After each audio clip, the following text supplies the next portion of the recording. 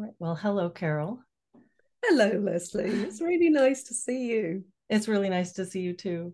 Yeah. I'm speaking today with Dr. Carole Sherwood, and I'm so happy to be able to have this conversation. We became acquainted about a little less than a year ago, I think, somewhere around then, when you were working on a report on politicization of therapy and therapy education with Dr. Kirsty Miller.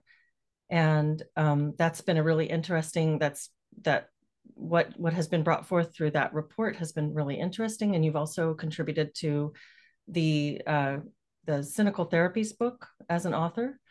And when I was speaking with Dr. Kirsty Miller, we touched very briefly on CBT and some issues around that, which that it was new to me to think that that was controversial. And I've since spoken with some students, and I've learned that it has become very controversial recently.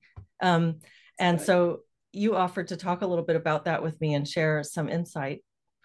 And I wonder if first I'd love to talk with you about that. And if you don't mind, could you start and just sort of introduce yourself and tell a little bit about how you your work and how you've come to be where you are with this? Sure, of course, Leslie. No, that'd be a great pleasure. So I'm actually retired or semi-retired now, clinical psychologist, and I actually trained quite late in life. And this was a message I wanted to send to some of the students who are really worried at the moment. I didn't actually train until I was 48. And I'd had quite a few careers in the entertainments industry and working with children with Down syndrome and so on before then. So I came to it late, and I started my training, I suppose it must have been about 2001. And when I finished my training, my particular area of interest was physical health conditions, things like chronic pain and so on. And I went to work in a London hospital, a teaching hospital, where I worked with people with HIV and then subsequently cancer and palliative care. And I really found that incredibly rewarding work. And I actually retired, I think it was 2013, and went on to run my own practice. And I thought that I'd done with psychology, really. And I retired, I was baking cakes, I was gardening, things like that.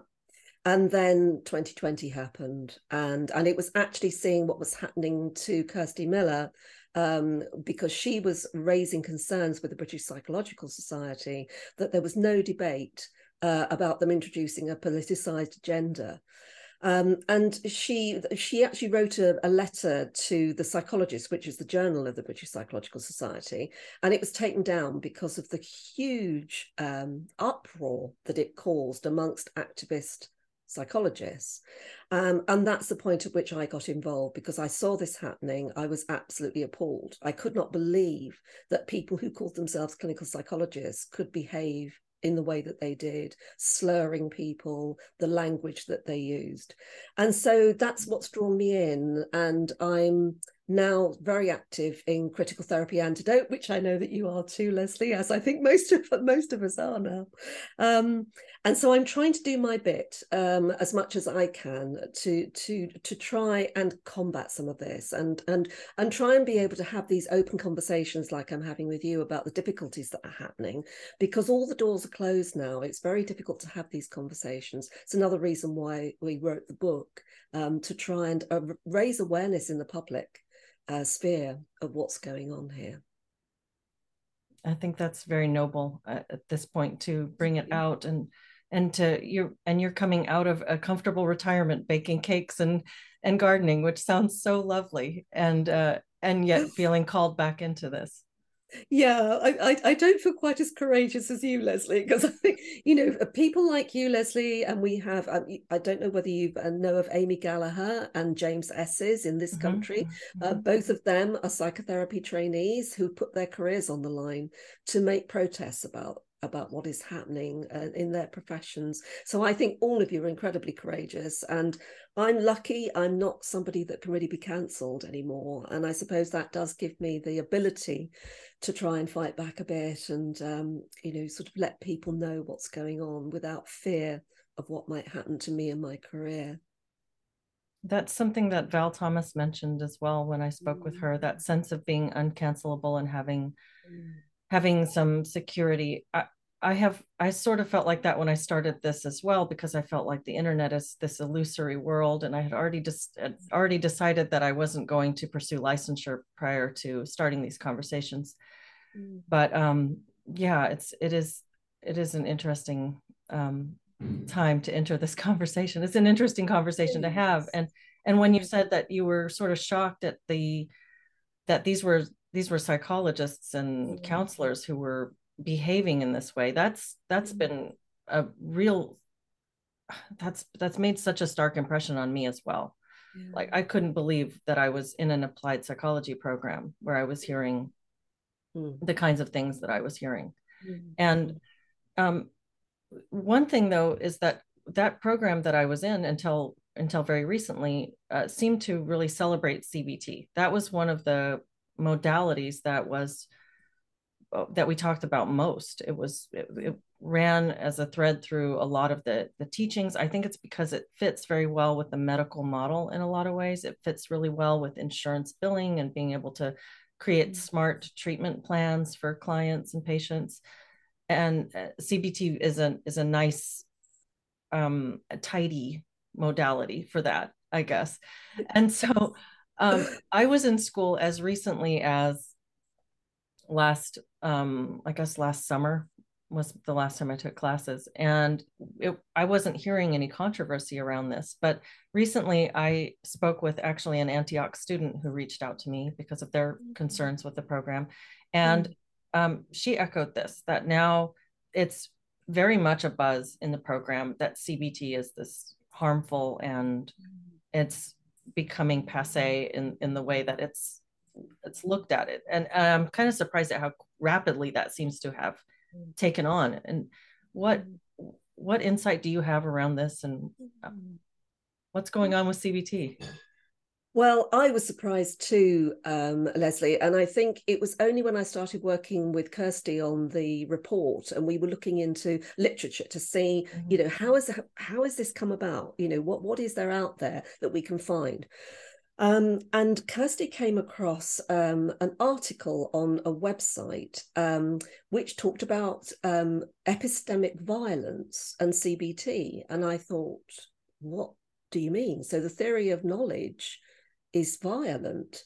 And I was already aware, I don't know whether you've come across Nick Haslam's papers, Australian psychologist, who talks about concept creep and harm inflation, which I think we've all seen. People talking about trauma, they don't actually referring to something like post-traumatic stress disorder, which has got very fixed criteria.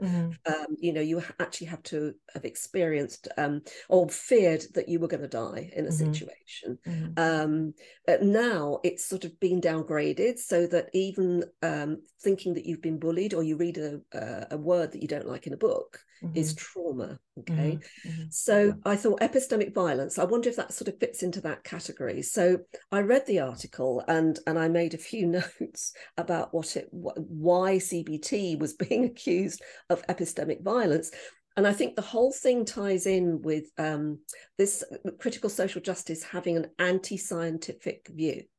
It's very, it accuses the science that underpins our clinical psychology, because it's a scientific discipline. It accuses it of being weird, Western educated, industrialized, rich, and democratic. I haven't heard that acronym before. Oh yes, that's interesting. They refer to it as weird. Okay. It's obviously been very carefully thought out. And also they keep talking about Eurocentric knowledge, and okay, so what does this all mean actually? And the argument seems to go that because the epistemology, kind of rationalism and empiricism, come from the Enlightenment period, when people who had power at that time were said to be imposing this ideology. Well, I mean, we think about critical social justice as an ideology, but the idea that somehow Western knowledge was superior to all other knowledges. So I think Spivak, who she's an Indian post-colonial theorist, talked. I think she wrote a book called "Can the Subalterns Speak?" So this is somebody who's marginalized and oppressed, and she says epistemic violence is the process by which non-Western methods or approaches to knowledge are obstructed by the imperialist Western understanding of knowledge. So that there's an immediate tension there that non-Western ways of knowing, if you like, are being suppressed. They're considered inferior in some way to the Western ways of knowing, which come from colonialism and imperialism. And CBT is seen as being one of those theories, if you like, one of those approaches. It's rational, it's empirical, it's evidence-based, and so it's problematic. And one of the main issues that activists seem to have with it is that the idea that it corrects people of colour's ways of knowing, if you particularly think about lived experience. So objectivity, if you imagine in a CBT session what you were doing, because CBT is interested in objectivity and being able to look at somebody's subjective experience and step back and say, okay, are there other ways of looking at this situation, that might actually be more helpful for you, or might actually be more truthful?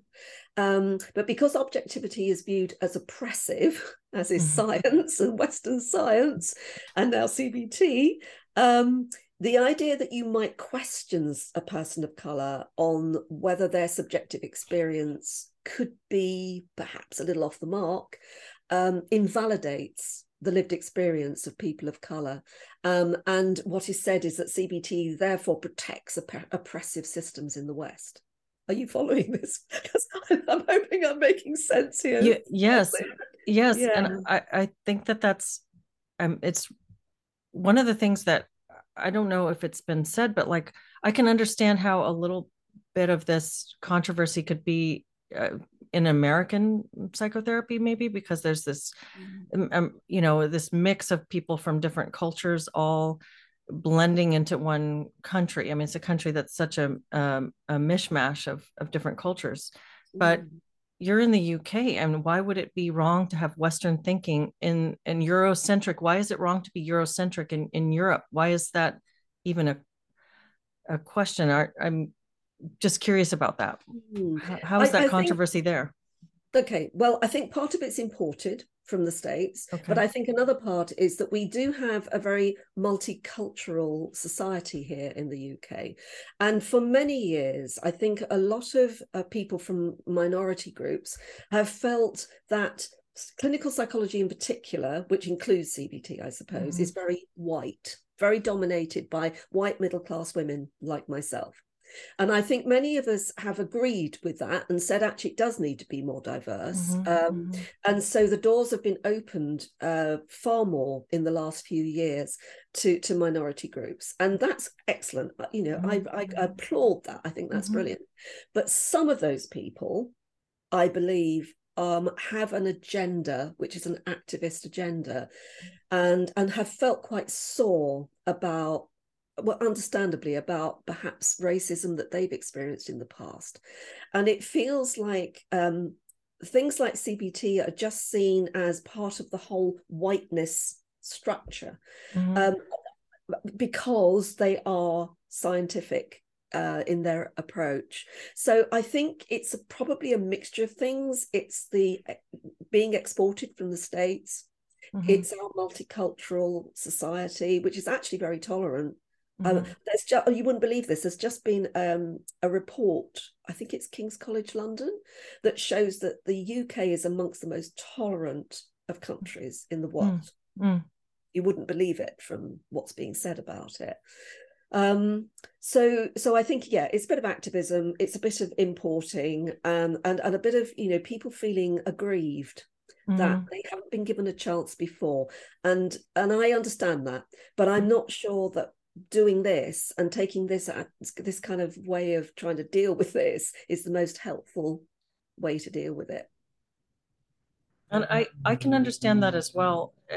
And the idea of having a tolerant society where people can get along across culture of course, I agree that that's, a very good thing to strive towards.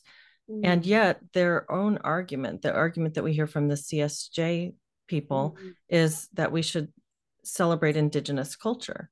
And if the European, and dare I say the white European, is the indigenous culture of like the UK, for instance, how do they make the argument that that is something that needs to be overridden by something else? Isn't that colonialism in and of itself? And maybe I'm getting too deep into this loop. No, you're not, Leslie, because I mean, that's a really interesting point you make, because when I knew I was going to talk to you, I found this excellent piece in a magazine called The Critic, which we have in this country. I don't know whether you have it in the States.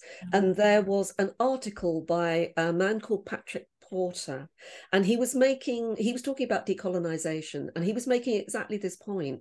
Decolonization itself is a Western concept.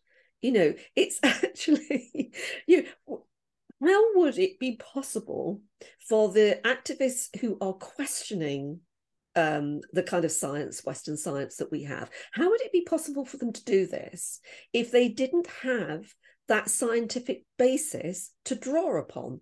The ability to verify things, the ability to falsify things, the ability to carry out research in the first place. And I think there are some people who've gone down the decolonizing route who also feel very uncomfortable about this, because they think, actually, this is a Western concept too. And like you say, maybe there is a sense in which the colonization is going in the opposite direction. Critical social justice is colonizing psychology and psychotherapy. Just that, yeah, that is we're thinking along the same lines here. It seems like there are a lot of contradictions, even more, as you go through it, there are more and more. And I guess that makes sense when you're talking to an ideology that equates rationality with something to be what do they say, deconstructed. Yeah, absolutely. Well, that's interesting. And I know I kind of took you on a tangent there, but CBT, though, as you say, it's something that's designed to sort of take a more objective view of an issue and ask questions.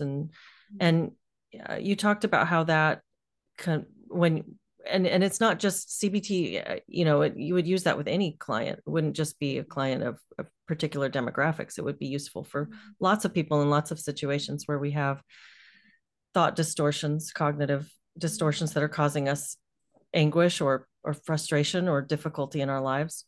And can you give some examples of why this is being problematized by those that would problematize things? I think it's because it's seen as victim blaming. I think because if you think about this, maybe I should give you an example, Leslie. I'll give you an example from the chapter that I've written, because I think this is quite a good one. And I'm sure you'll be aware of the scenarios that when you're working using CBT, you can give clients a scenario to kind of think about, so that they can maybe come up with some alternative ways of looking at things. So in the book, I give an example of, there's a friend that you see walking down the street. This is a white woman. She's walking down the street on the other side of the street, and you wave at her to try and catch her attention, but she doesn't respond. She just carries on walking. So you ask the question of the client, what would go through your mind? How would you feel about that? So some people would say, well, I'm really worried about that. I'm quite anxious because I thought she was my friend. And now I'm worried that she's actually deliberately ignoring me. And you'd go home and you'd dwell on it, and you'd be really, really worried. Or somebody else might get really angry and say, how dare you do that? That's a really racist thing to do. If you're a person of color, she's deliberately ignored me, and you get really angry and you begin to develop a grievance. Why do I bother talking to white people at all? So suppose you subsequently discovered through a mutual friend that this woman that you'd seen had just come out of a hospital appointment where she'd been diagnosed with a serious illness. What would go through your mind then? Now, I think what would go through my mind is, oh my goodness, no wonder this poor woman was so distracted and so full of her worries about her health. She wouldn't possibly have noticed me waving across the other side of the street. That would be the charitable conclusion that you'd come to, Mm-hmm. wouldn't it? But in the chapter, because I put critical race theory in the therapist's chair, in other words, to see what its worldviews are and how it thinks, critical race theory thinks, no, because it's looking for racism everywhere, this has to be a racist incident. Mm-hmm. And it doesn't matter whether the intention was not there, whether this woman, intended to ignore or not, and because they didn't have the intention, they were completely wrapped up in their own world. It's the impact that it has. Mm-hmm. So their lived experience is that this person ignored me and she was being racist, because perhaps if a white friend had been across the side of the street, she might have come over and talked to them. So you jump to that conclusion. Mm-hmm. There are all these cognitive distortions coming up: mind reading, sort of black and white thinking, catastrophizing, all these cognitive distortions. Now, in the chapter, I try and suggest to critical race theory, well, what about this? And they're not budging, because they see that as a microaggression, and they will not budge because it's such a fixed and rigid way of viewing the world. Everything is viewed through a racist lens.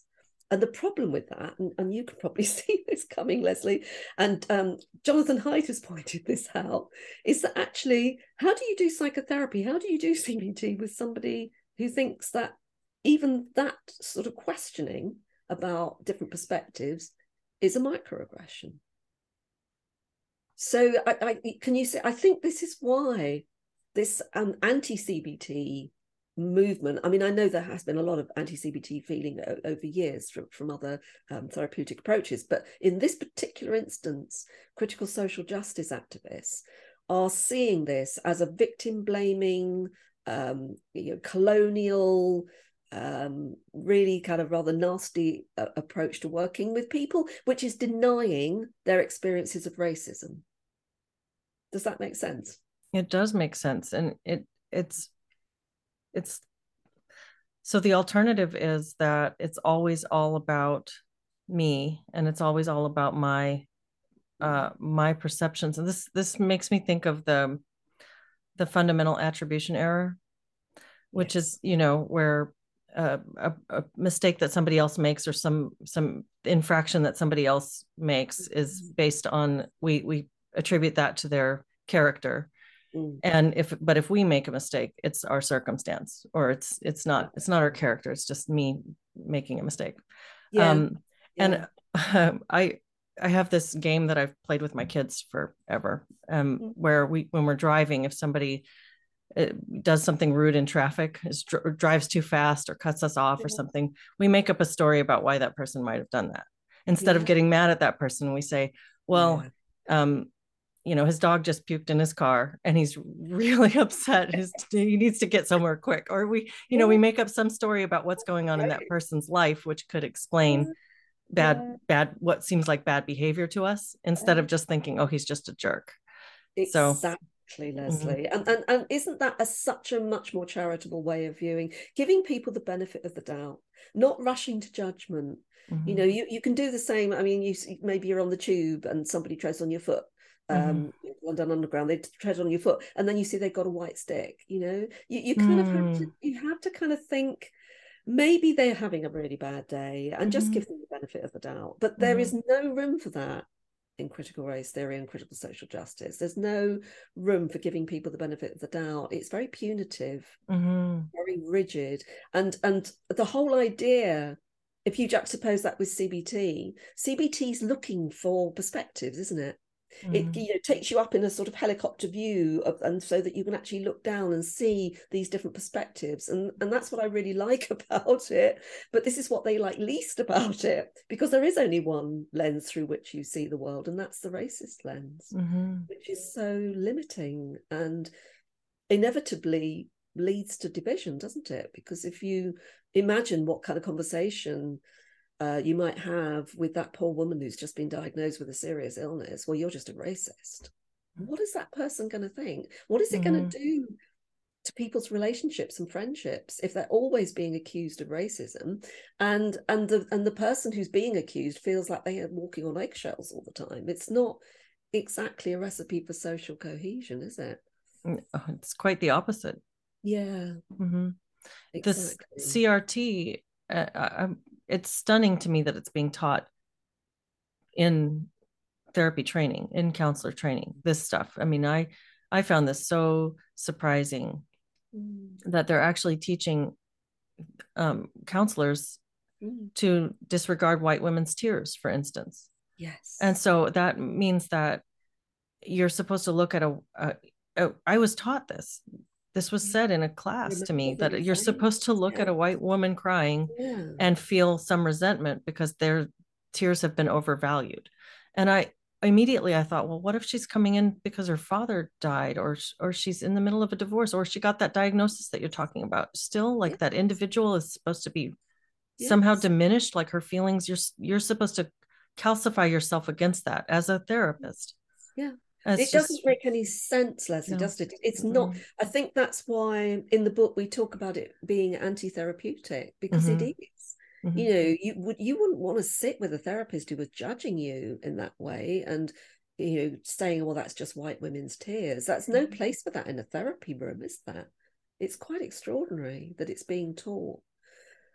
And I mean, we discovered all sorts of really worrying things that were going on in the clinical psychology training here in the UK. So we've got, again, just thinking about avoidance, for example, you know, and CBT would say that, you know, avoidance perpetuates anxiety. It's like a loop. And the more you avoid things, the more anxious you get. So on courses now, and I'm sure this is the case in the States, people of color, students of color, are being put in separate groups. They're giving little safe spaces and so on, which the white students don't get. The white students are expected to experience discomfort and the black students don't. And there was one of the courses that actually will not send black students to a white rural area. They just won't send them. Wow. And I think, okay, so how is that student going to cope when they finally graduate and find themselves in a majority white country having to work with white people? They even have a choice about supervisors, whether they can match the supervisors for ethnicity. I feel this is a route which is, you know, it's really troubling route to take, and all the time it's perpetuating anxiety. And I'm thinking, these are clinical psychology training courses. Do they not know about the huge literature there is on avoidance and anxiety? I can't imagine how they don't know. I can't imagine how they aren't aware of what they're doing. I mean, it's also like it's a re-education. It's training people to be worried about these things that maybe they came in not really thinking very much of. And that's what I'm hearing from people. I mean, I also went back to school later in life. This graduate program was later for me as well. I was in my, I guess I was in my early 40s when I started. So yeah, and similar I feel experience. Similar. Yeah, it's really interesting that you had that trajectory as well. But I feel like, and I've said this before, I think that being older than the other students, and I wasn't older than all of them. I was probably somewhere in the middle. There were some young people who were just out of college, and then some other people who were in my same kind of category, retraining into a new career. But being in the a little bit older, I think helped me to have more distance from how this has been steadily creeping into education, which I think I was kind of, I honestly, I was naive to that. I didn't know. Even my own daughters, who are in their 20s, were receiving some of this education, and I didn't realize it at the time because it wasn't on my radar. And I, in talking with them since, my 24-year-old, she's almost 24, was taught the genderbread man, for instance, when she was in high school. So yeah, this has been around for longer than I even realized when we go back and we talk about it. But I think that being older helped me to see it as a contrast to what I had been educated with prior. Yeah. And what you're saying there with like taking a student of color and deliberately telling them, we won't send you into that white area. What does that's a re-education. It's sending a new message to that person to say, you should feel afraid of this. Exactly. It's actually perpetuating it, isn't it? Or not even, it may be actually triggering it, because Triggering, yes. they may not have had that thought. I hate that Right. word, but it actually is, No, it yeah, is no. appropriate in I this know. instance, isn't I it? know. I hate when I feel myself using some of the language that's become so part of their scripts. Sullied, unfortunately, yeah, Yeah. sullied. Yeah. Shame. But Yeah. yeah, I think this really concerns me, because I can't, there's a question about clinical competence here as well, isn't there? Mm-hmm, mm-hmm. That, that if you're going to have trainees who finally graduate and they don't have that skill. I think Christine's made this point, hasn't she, about some of the students that she was working with, that they just didn't have the ability Mm-hmm, to mm-hmm. cope with some of this. And you think, well, you're going to get microaggressions when you meet. I mean, obviously, clients often have really difficult circumstances they're living in, and they may be really troubled, and they're not going to be that careful about what they say. How are students like this going to cope with that in the real world? And I think Christine said that one or two of them actually left the program because they couldn't cope with perceived microaggressions. Mm-hmm, mm-hmm. So it just feels that the courses are actually storing up trouble here, Mm-hmm. really. And I can't imagine what these kind of activist therapists are going to be like when they actually get out into the real world, whether they'll stay with it or whether they'll just go on their crusade of morally re-educating people and trying to guide people into political activism, which is what it's meant to be now, isn't it? Mm-hmm. Mm-hmm. It's It not is. therapy anymore. No, it's activism as the first and foremost Yeah, objective. And so I have that's two anecdotes about what you just said about students not being prepared to go out and um, being too sensitive or too fragile in their own lack of resilience around these issues. But I had a teacher who, we may have talked about this when we discussed my yeah. experience previously, but I had a teacher who cried in class That's right. over questions that I was asking Yeah. in a similar tone to how I'm talking right now. I wasn't badgering her in any way. I was just trying to bring up concerns that I had around some of the things we were talking about. And she actually broke down in tears and cried about her emotional labor that she was putting in. And I, I, and then I had another conversation recently with a student, and I try to leave details out because I don't know if she wants to share that. But she brought up some questions that she had around some contradictions in the race and gender ideology that she was being taught in a therapy program. And the teacher responded saying that she was having a very somatic experience and was feeling triggered by what the student was asking, and cut the student off and then reported the student to the administration in order to have her talked to because she was asking the wrong sorts of questions. And again, I don't want to go into the details too much because I don't want to out this person if they don't want to be outed, but it was shocking to me because these were the sorts of things that we're discussing right now. It wasn't something awful that the student was saying to attack. It was just recognizing contradiction and saying, what about this? How do we reconcile these things? And it was a very reasonable thing to be asking as it was related to me. And so how, if these are teachers, if these are professors in psychology programs teaching counselors and demonstrating this lack of ability to even hear student questions, how does this relate to when you're working with a client? How would these people be able to show up in the therapy space?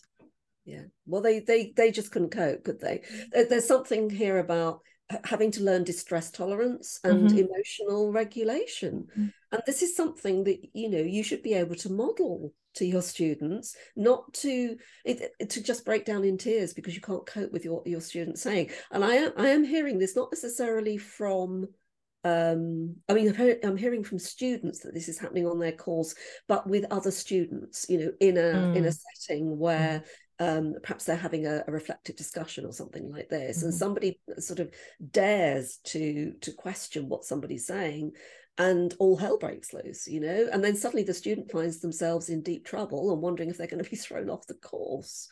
And this just sounds chaotic to me, Leslie. This is not, when I did my training, and certainly when I was training others, it was all about modeling, adult behavior. It was about modeling managing your emotions and being able to impart information without getting really upset if somebody says something that who disagreeing with you.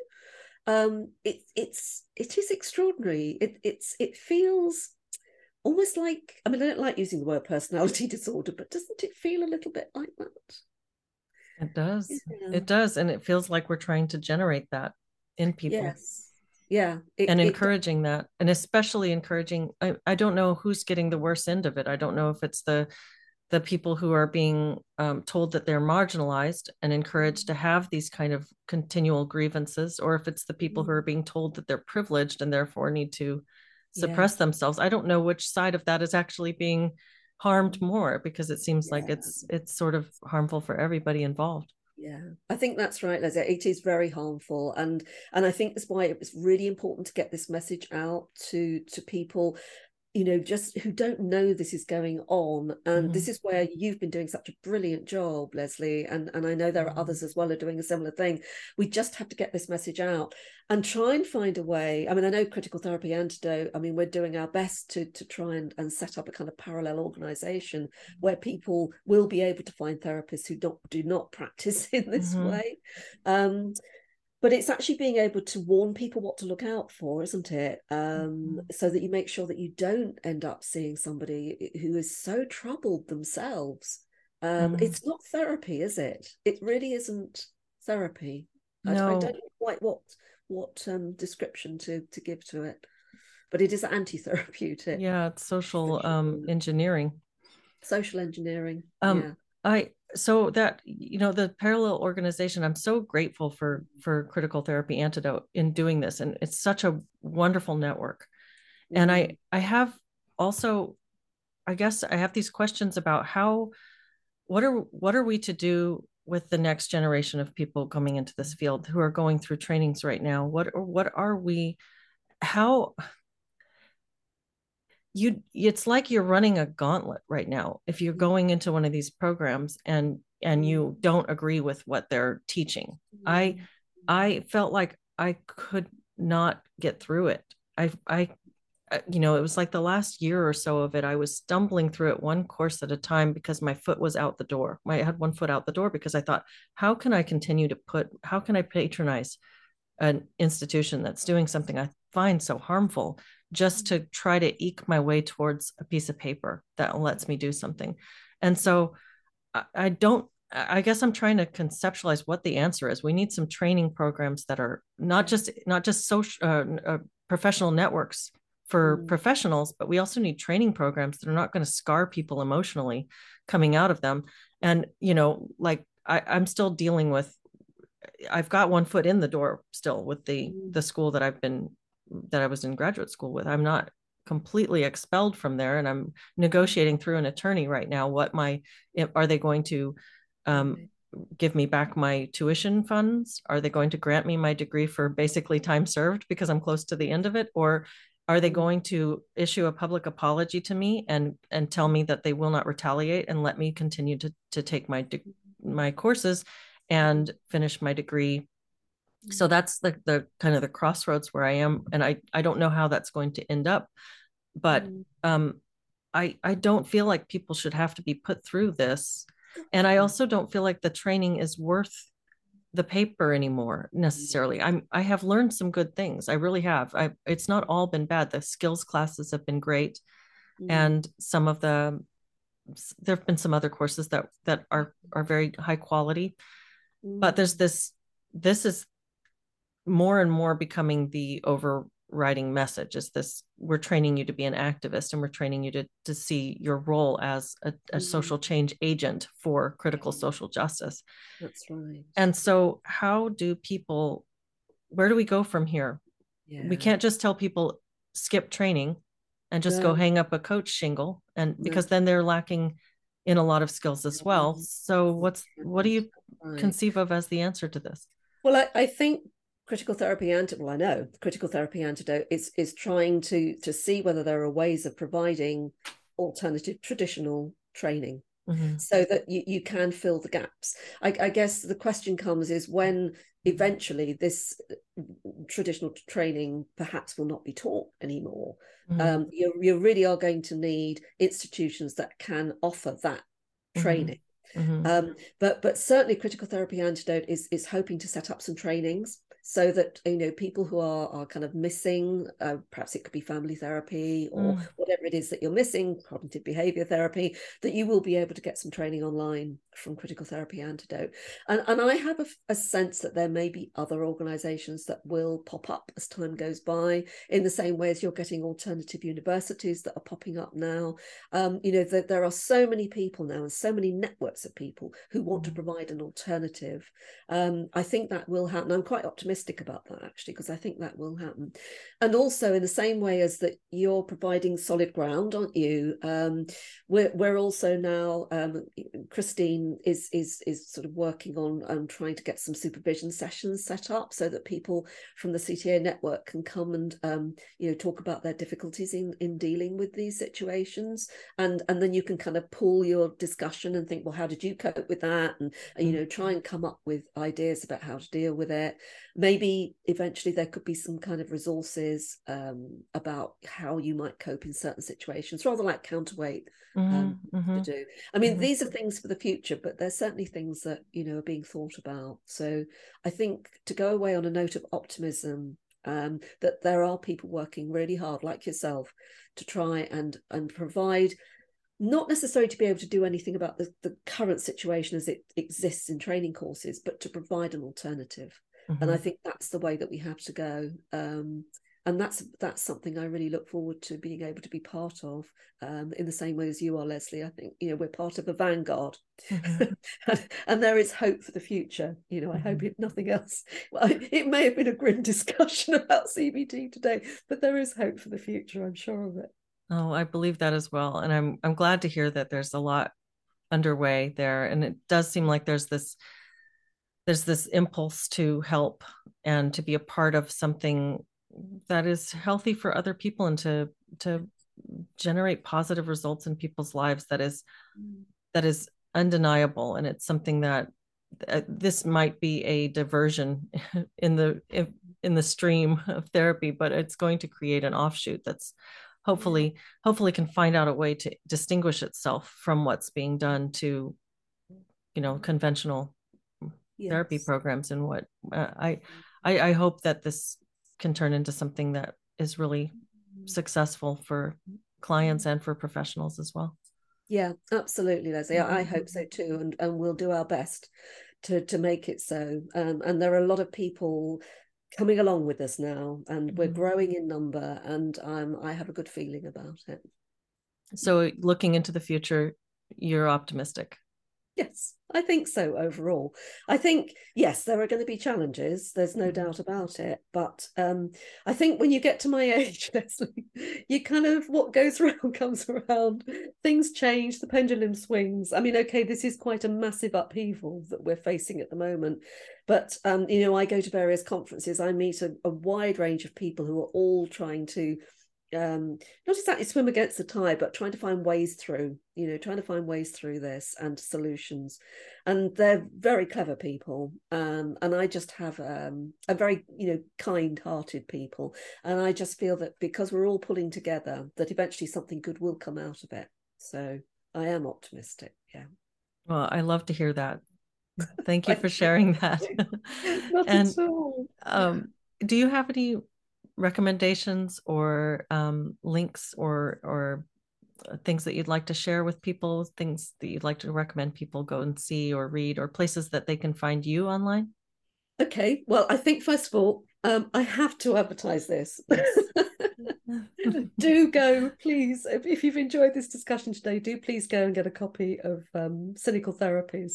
And it's available in an ebook, and it's available in a paperback. And I think you'll enjoy it because it's got 19 authors writing from all sorts of different perspectives: Jungian, psychoanalytic, cognitive behavioral, you know, all sorts of social psychology. It's excellent. So there's something in it for everybody. And if you're interested in how critical social justice works and its worldview, and also seeing it analysed from a psychological perspective, and see how it doesn't stand up to scrutiny, do have a look at that. That's fantastic. Mm-hmm. Otherwise, I'm also involved as far obviously Critical Therapy Antidote. So at Therapy Antidote on Twitter.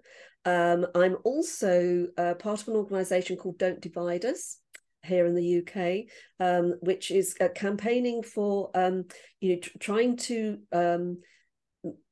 deal with the problems that are in education at the moment, particularly schools, what children are being taught.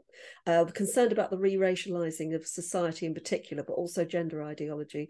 And so I'm on the advisory council of Don't Divide Us.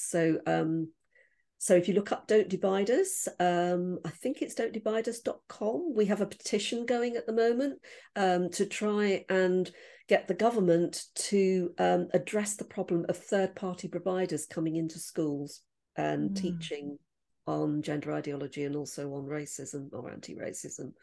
So there's a petition going, but actually that's only for people in the UK. But yes, so Don't Divide Us, Critical Therapy Antidote, those are the two things, and the book. Excellent. Okay. Excellent. Well, I'll make sure those links are below the video.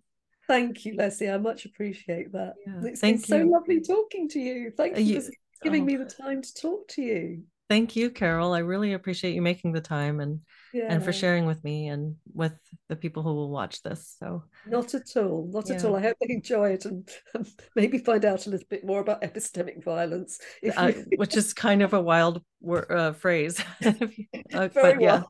Yes. Okay. Well, thank you. I hope you get to do some more cake baking and gardening despite Thank you, Leslie. Despite the bigger mission. And you enjoy the rest of your day. You too. Okay. Thank you. Bye-bye then. Bye-bye. Bye.